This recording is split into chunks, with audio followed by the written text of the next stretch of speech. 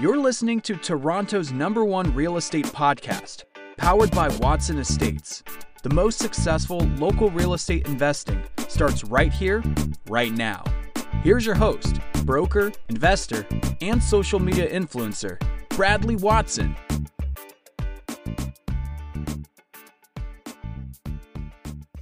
Hey investors, Bradley here from Watson Estates, and you're listening to the largest, fastest growing podcast for Toronto real estate on iTunes, Spotify, and Google Podcasts. And outside of our ongoing updates, we love to bring you the best guests, and we have a wonderful one here today. Paul Moore is here. He has quite a long resume, but doesn't need a resume. And just to give you some insight, he's a contributor to the Bigger Pockets podcast. He also is on Fox Business. Further, he's been involved in 85 real estate investments and exits. He's been featured on HGTV's House Hunters. And he is also an author of The Perfect Investment, Creating Enduring Wealth from the Historic Shift to Multifamily Housing. And he's also a co-host of the Wealth Building podcast called How to Lose Money. And he's been featured in over 150 other podcasts. He's a busy guy, and we're so thankful to have him here today. I think you're going to enjoy this show. Hi, Paul. How you doing? Great, Bradley. How are you doing? I'm doing wonderful. Thank you for taking time. I know you're a really busy guy. I appreciate you making time for us here up in Canada. Absolutely. Well, I love Canada. You know, I was always fascinated by Canada as a kid. I always dreamed of going there. And when I was in college, I made a couple trips to Toronto, was amazed by the city. And my son and I now have taken 7 trips to go fishing in Northwest Ontario. So we love your country. Well, there you go. And doors always open here. Good. So we can go anywhere with this conversation because our interest as far as real estate and understanding multifamily, we have a very large audience of people who are heavily invested in across the GTA, and I'm sure many of them in the States too. So I'd love to maybe start our conversation. We can talk a little bit about multifamily.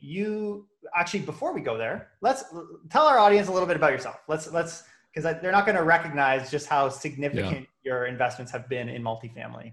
Oh, well, yeah. So I had an engineering degree, then an MBA, started my own company. And then I sold it in Detroit. And 1997, I was 33. I had a couple $1 million in my bank account and no sense, apparently, because I actually viewed myself, I started a nonprofit organization and I viewed myself as a full-time investor, but I actually was more of a full-time speculator.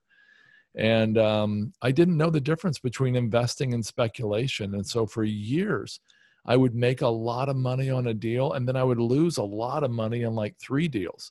Mm-hmm. You know, investing is when your principal is generally safe, Bradley, and you've got a chance to make a return. And investing is usually attached to a cash flow stream. Speculating is when your principal is not at all safe and not attached to a cash flow stream, and you've got a chance to make a return. And I didn't know the difference. So when I flushed, $100,000 to the bottom of a hole in North Dakota, I was expecting 100 times as much oil to come back. That was definitely speculating. And when I invested with a guy in Charlotte, North Carolina, who had this special way of making 3% a month, and he turned out to be a scammer, and he's in jail. He's in year 18 of being in jail now. I was definitely speculating, even though he advertised this cash flow that came with this. I was, not really doing the due diligence I should have. And so, over the years, I learned the difference between investing and speculating, and ended up flipping a bunch of homes, then flipping a bunch of waterfront lots at a lake in the area, and then eventually got into multifamily, and I've never looked back since there. Yeah, and just to fill in the blanks too, so you have, from what I've understood, you have done things you've actually developed hotels, you've rehabbed and managed dozens of rental properties, you've built homes, you've developed even subdivisions. So why multifamily, I guess, is the question, is why is that the place you landed with all this experience and being able to go in any direction? Why multifamily? Yeah, and so the reason I ended up in, in commercial real estate in general, and multifamily, self-storage, mobile home parks would be part of that, is honestly, I didn't know this at the time, I will be honest. But what I found out some point into it was that, residential, single family residential, at least in the States, is based on comps. The assessments of the property are based on comparable properties. And so if I bought a $200,000 house and spent 300,000 fixing it up and I had $500,000 in it, but it was in a $250,000 neighborhood, I would probably never get my money out of that, because residential real estate in the States, at least, is based on comparable properties. Right. But, multifamily and other forms of commercial are, and I consider multifamily commercial because it's not just, a single family or duplex. It's based on a formula, and that formula is that the value is the income divided by the rate of return. And so if I can increase the net operating income, then I can increase the value. And if I use safe leverage, I can increase the value much more. And so, and then sometimes even shrink the cap rate, the denominator in that equation, I can increase the value much more. Mm-hmm. And so I love that opportunity to be able to get the value adds and to be able to drive, using math, a higher income level, and a higher appreciation. I like both. So I like cash flowing properties first, but the appreciation is obviously a big bonus. This is great. This is perfect for my next question. So when you're looking now in different real estate markets, what is it you're kind of looking for? What regions do you choose? And maybe we can kind of transition from what you're saying there as well as figure out, do you look for cash flow as the primary factor? Or are you looking for equity and high appreciation markets as your primary factor? I'm curious how you go about making that decision as an investor, that not just for yourself, but for a pool of high net worth clients. Mm-hmm. Yeah. So we're looking for cash flow first, and then we look to appreciation as a bonus. And so we like both, but in general, except for the rare exception, we're looking for properties that already cash flow day one. We're also looking at the debt service coverage ratio, also known as the debt coverage ratio. And to make that real simple, that is the ratio between the net income, not including depreciation, not including taxes, not including mortgage payments, just the net operating income, divided by your debt service, which is obviously principal and interest payments. If you divide that and get a 1.25 or 1.3, 1.35 ratio, again, it's the income divided by the debt, that means you only got a 25 or 35% margin of safety between your income and your debt payments. And so the banks consider that safe. We like to look for a much, much higher ratio. I mean, if possible, it's fine if on day one it's 1.3, if they have a definite plan for increasing it quickly, but it better be real certain or I'm going to be really nervous. We're looking for debt service coverage ratios of 1.6, 1.8, 2.3. Our average right now across all of our 24 properties in our fund is 2.3 debt service coverage ratio. And so that is the kind of margin of safety we're looking for. Now, you asked me about geography. I'm writing a book tentatively called Warren Buffett's Rules for Real Estate Investors. And this book is taking his principles and translating it from stocks and bonds and such to real estate. And we really see him as somebody who finds expert local managers, expert company managers, and he trusts them implicitly. And he doesn't get involved in all the details. In fact, these managers sometimes don't hear from him for a long time. He's only got 26 people in his headquarters, and he's like the 5th largest company in America.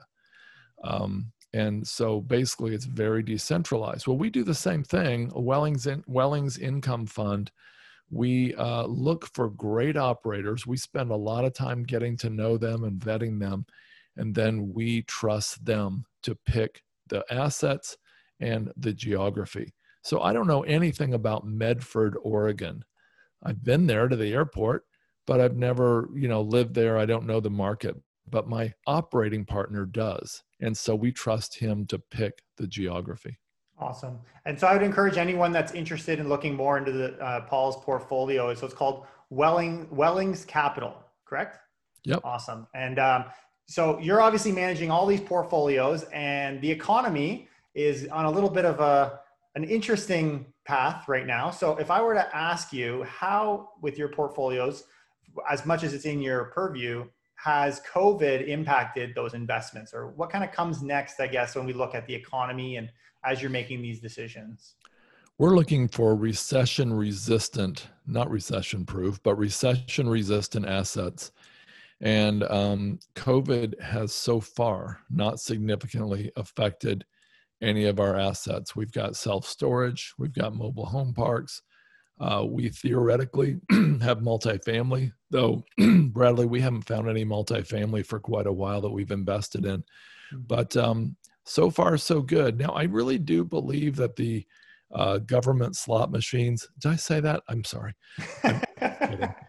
We do really believe that the government money printing presses have kept the kept the dogs away from the door. So we think that when the government payouts slow down, maybe after the election here in November, we think there's going to be a significant increase in problems. And we don't think we'll be immune from them, but the fact that we have a debt service coverage ratio 2.3, which is 130% margin of safety between the current income and the debt, we really feel comfortable that we're going to be in good shape. Awesome. So as we're talking about the slot machines, how do you expect inflation, generally speaking? Is that good, or is that a bad thing for your investments? How do you view inflation? Well, I'm not an economist, and I really am concerned more about deflation. I'm concerned that with restaurants going out of business en masse, hotels going out of business, so many problems with resorts, I'm worried that there might be a deflation. And if there's a significant deflation, the possibility that the net income versus the debt payments ratio could be really problematic. Inflation, I think a healthy amount of inflation is obviously healthy. I mean, Warren Buffett says, time is the friend of the wonderful company, the enemy of the mediocre. And so, honestly, time, the reason he says that is there's natural inflation over time, which is typically 2 to 4%. And that is, if I'm just saying, I don't know the numbers, but let's say Buffett bought American Express and Coca-Cola in 1975. Well, the value of the US dollar has gone down 5 or 5.5x since 1975. And so just that inflation alone, that is huge. If he bought Coca-Cola, let's just say at $40 a share, well, just being at par value, in other words, if it hadn't gone up or down in real terms, that's $200 today. Well, that looks like a pretty good return, at least in terms of those numbers. But he couldn't have got that if he would have been buying and selling, flipping in and out. Do you know if you miss the 20 best days in the stock market over the last decade, no, 2 decades, if you miss the 20 best days, your return would go down from like 9% to like 2 or something.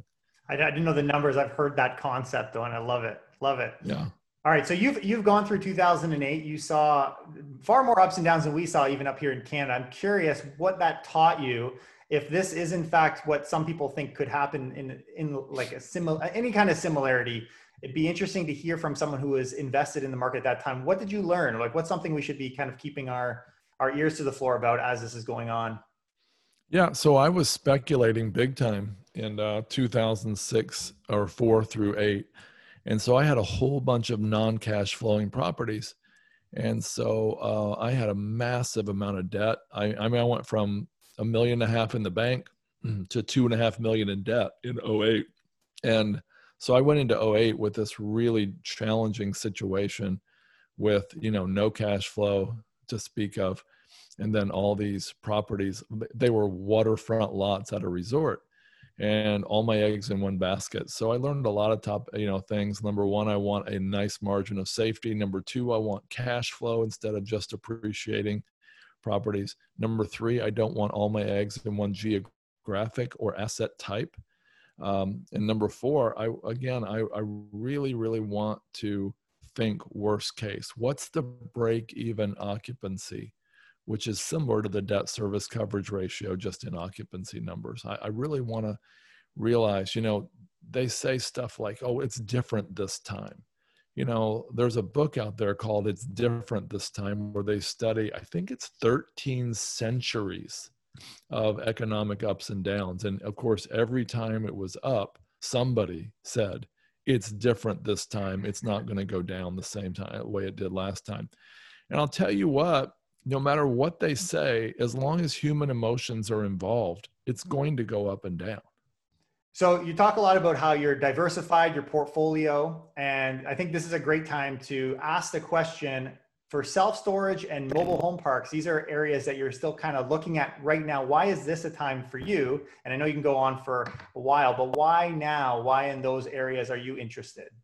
So we're looking for recession-resistant assets. And I proved in my book, my multifamily book called The Perfect Investment, that multifamily is recession-resistant.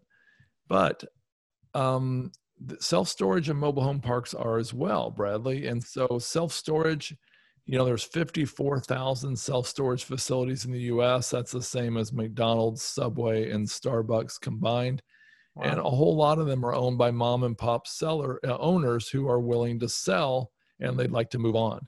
Now, mobile home parks, likewise, 44,000 of them in the US, and the vast majority, perhaps 90%, are owned by mom and pop owners, and they're willing to sell in many cases to move on.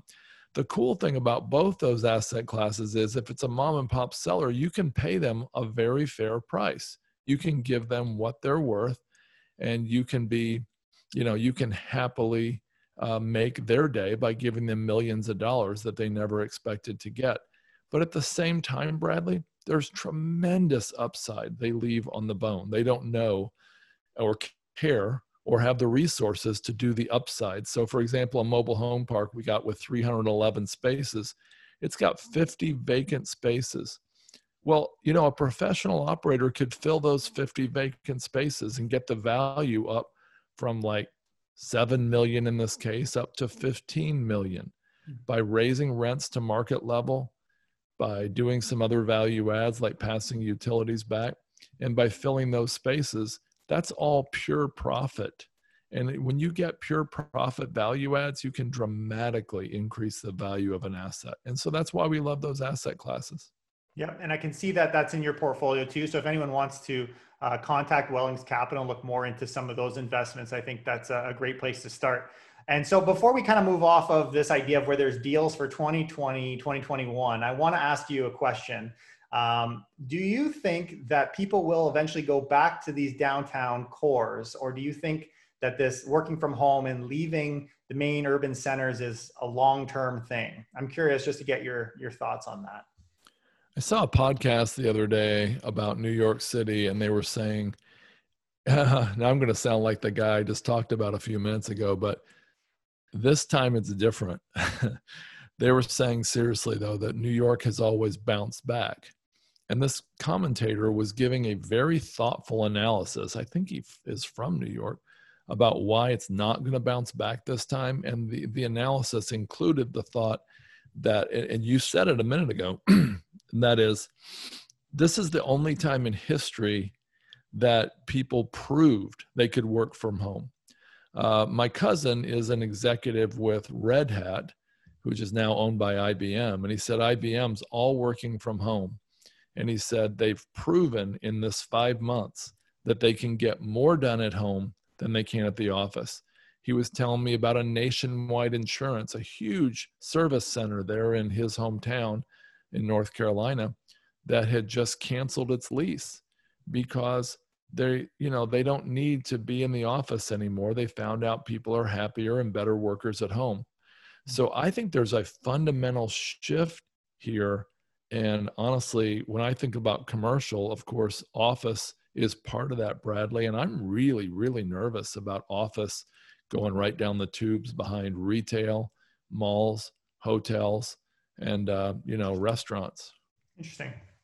Awesome. I appreciate your thoughts on that. So, all right. So let's talk about someone who's just starting out, right? You're just starting in real estate. You're trying to figure this out. What are some things that you should keep in mind, especially with everything going on right now? If you were kind of just starting as a new investor right now, what would be some things that you'd want someone to teach you before they take that step as an investor, specifically as an investor? Yeah. So, I mean, I don't know in the Toronto area if this would be as applicable, but I would want to learn how to assume someone else's mortgage. Because if there's a lot of carnage, if there's a lot of people out of work, if there's a lot of people who can't pay their mortgage, if there's a lot of people who are defaulting and walking away from their house, well, if I can learn to go to them and provide a solution, hey, your house has been on the market for a couple of years and looks like it needs a lot of work. It looks like it's by this power line. It looks like your realtor took horrible photos and maybe people don't even know what a great house this is. Why don't you let me assume your mortgage? You can walk away with no bankruptcy, no foreclosure, and then we will take over your mortgage. We'll do a little fix up on the house, like paint the front door and cut the grass is what we've done. I remember on one house, we did this years ago. And then we turn it over to a tenant or a tenant buyer. Now, if I can build a whole portfolio of homes that I don't own the mortgage on, the previous seller did, that's quite a feat. And it's possible to get 10, 20, 30 homes or maybe more that you are controlling by paying the mortgage on, but you, and when it sells, it will be, it'll go to you. The profits will go to you, but you didn't have to get the debt on it. That's the first thing I would teach a young real estate investor. I love it. And so we won't dive too far into it. So the concept there, just so that our audience is on the same page, is called subject to deals, which are more common in the States. There's also lease option sandwich that Paul talks about in a lot of his video content. So I'd encourage anyone who wants to learn more about that, specifically how it happens in the States. And if you can, like you're saying, convert it or translate it to how we function here in Canada, then power to you. I think that's awesome. So I've also heard you talk with other questions about this idea of lazy equity, or if someone, let's say, has a home, maybe they have 100% value in their property, they're semi-retired, and they're looking for, is there an opportunity in here for me? How do you look at that? Explain maybe what is lazy equity and what would you recommend or suggest to these people, and how much, what's the loan to value they should leave and all that? So I don't live in a really hot area, but my house just went up 100,000 in value in the last few years. And so I'm getting ready to refinance, because if there's an extra, let's say $80,000 in cash I can take out and borrow long-term from a bank at 2.8%, I mean, that's really, I would blow your mind if I told you the rates we have down here. I got to hear this. Tell me. 20% down. We've got some advertised in like 1.6s. Is that right? The major banks are doing 2.1. So Really? I laugh when I hear the States talking about mid twos. I'm like, you have no idea. That's amazing. Well, to me, that's free money. So why not take that money, invest it in notes, invest it in private mortgages, invest it in something, invested in a commercial real estate syndication if you can find one you trust, loan it to a house flipper at, and make 18% off of it, or maybe not 18, but I mean, house flippers clearly they can pay you that, especially with the points, or loan it to a hard money lender. You'll get 12% maybe, or go invest in a fund where you'll get 8% or 10 or 12. That is a brilliant and to me a very obvious strategy to do that. I'm not saying go get every dime of debt you can, because that sounds like speculating again, but I would safely consider refinancing or using the equity in your home or other properties to go out and leverage yourself over more properties. Now, do you like line of credit products, or do you like these hard money refinance type of money? Like, if you were to suggest this for someone in this area, what would you say is probably smarter or more wise? Well, as far as getting access to the equity? Yeah, getting access and you being able to use it. Like, what gives them more control or allows them to take it and make money with it, you know?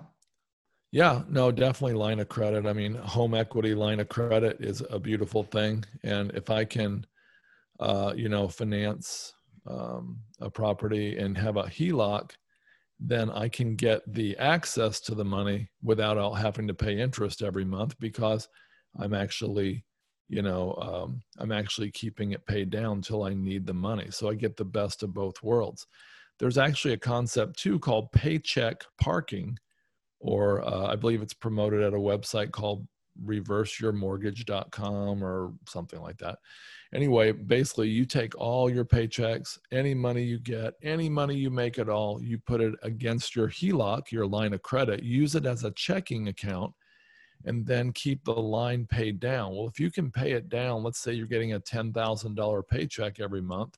Well, if you can chop down your mortgage by 10,000 just for a few days or weeks or months, the cumulative effect of that allows you to pay off your mortgage much, much more quickly than a 30-year. If we have a 30-year loan in the States, it can be paid off in 6 or 7 years just by being creative like that and doing that. Well, it also can be paid way down to where you can get access to that equity. If you don't want to pay it off, just refinance out that lazy equity and go invest it somewhere smart. I love it. It's got to change that mindset first before you run and do that. Right. So for people who, again, back to this kind of first time investor, I think this is a good question I've heard asked in some of your other content that I think is worth having here. Would you suggest someone that gets a property try and kind of manage it themselves, or would you encourage someone to hire a property manager first? How would you usually explain that to someone just starting out? Taking a property manager on can, eat up a quarter to half of the cost, of the net operating income. And so it sounds really pricey, but the alternative is dealing with toilets, tenants, and trash. And honestly, one deal like that in 1 year doing that yourself can drive you right out of the business. So all things said, I would certainly recommend a property manager. Awesome. Paul, I think this has been great. I'd love for you to be able to share with us, where could our audience get more information about you? I know you said you're working on a book. Where would you like our guys to find you if they have any other questions or anything like that? Yeah, just visit our website. It's wellingscapital.com. That's WELLINGSCAPITAL, wellingscapital.com. I'm also all over BiggerPockets. Awesome. Thanks again, Paul. I appreciate your time. Thanks, Bradley. Take care.